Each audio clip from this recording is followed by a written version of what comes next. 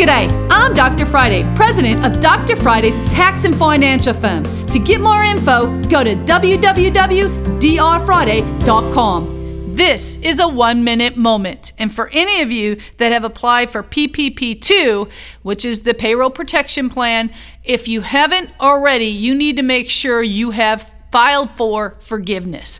It's very important. Going from getting the money and basically being able to get it forgiven to being a loan is huge. I don't care unless you don't qualify for forgiveness and you applied for it and they denied it, I would fight for forgiveness. This is money that you were able to use to keep employees or yourself alive during the COVID, and you want to make sure that you're not going to end up putting your business or your personal finance at risk. Call me 367-0819.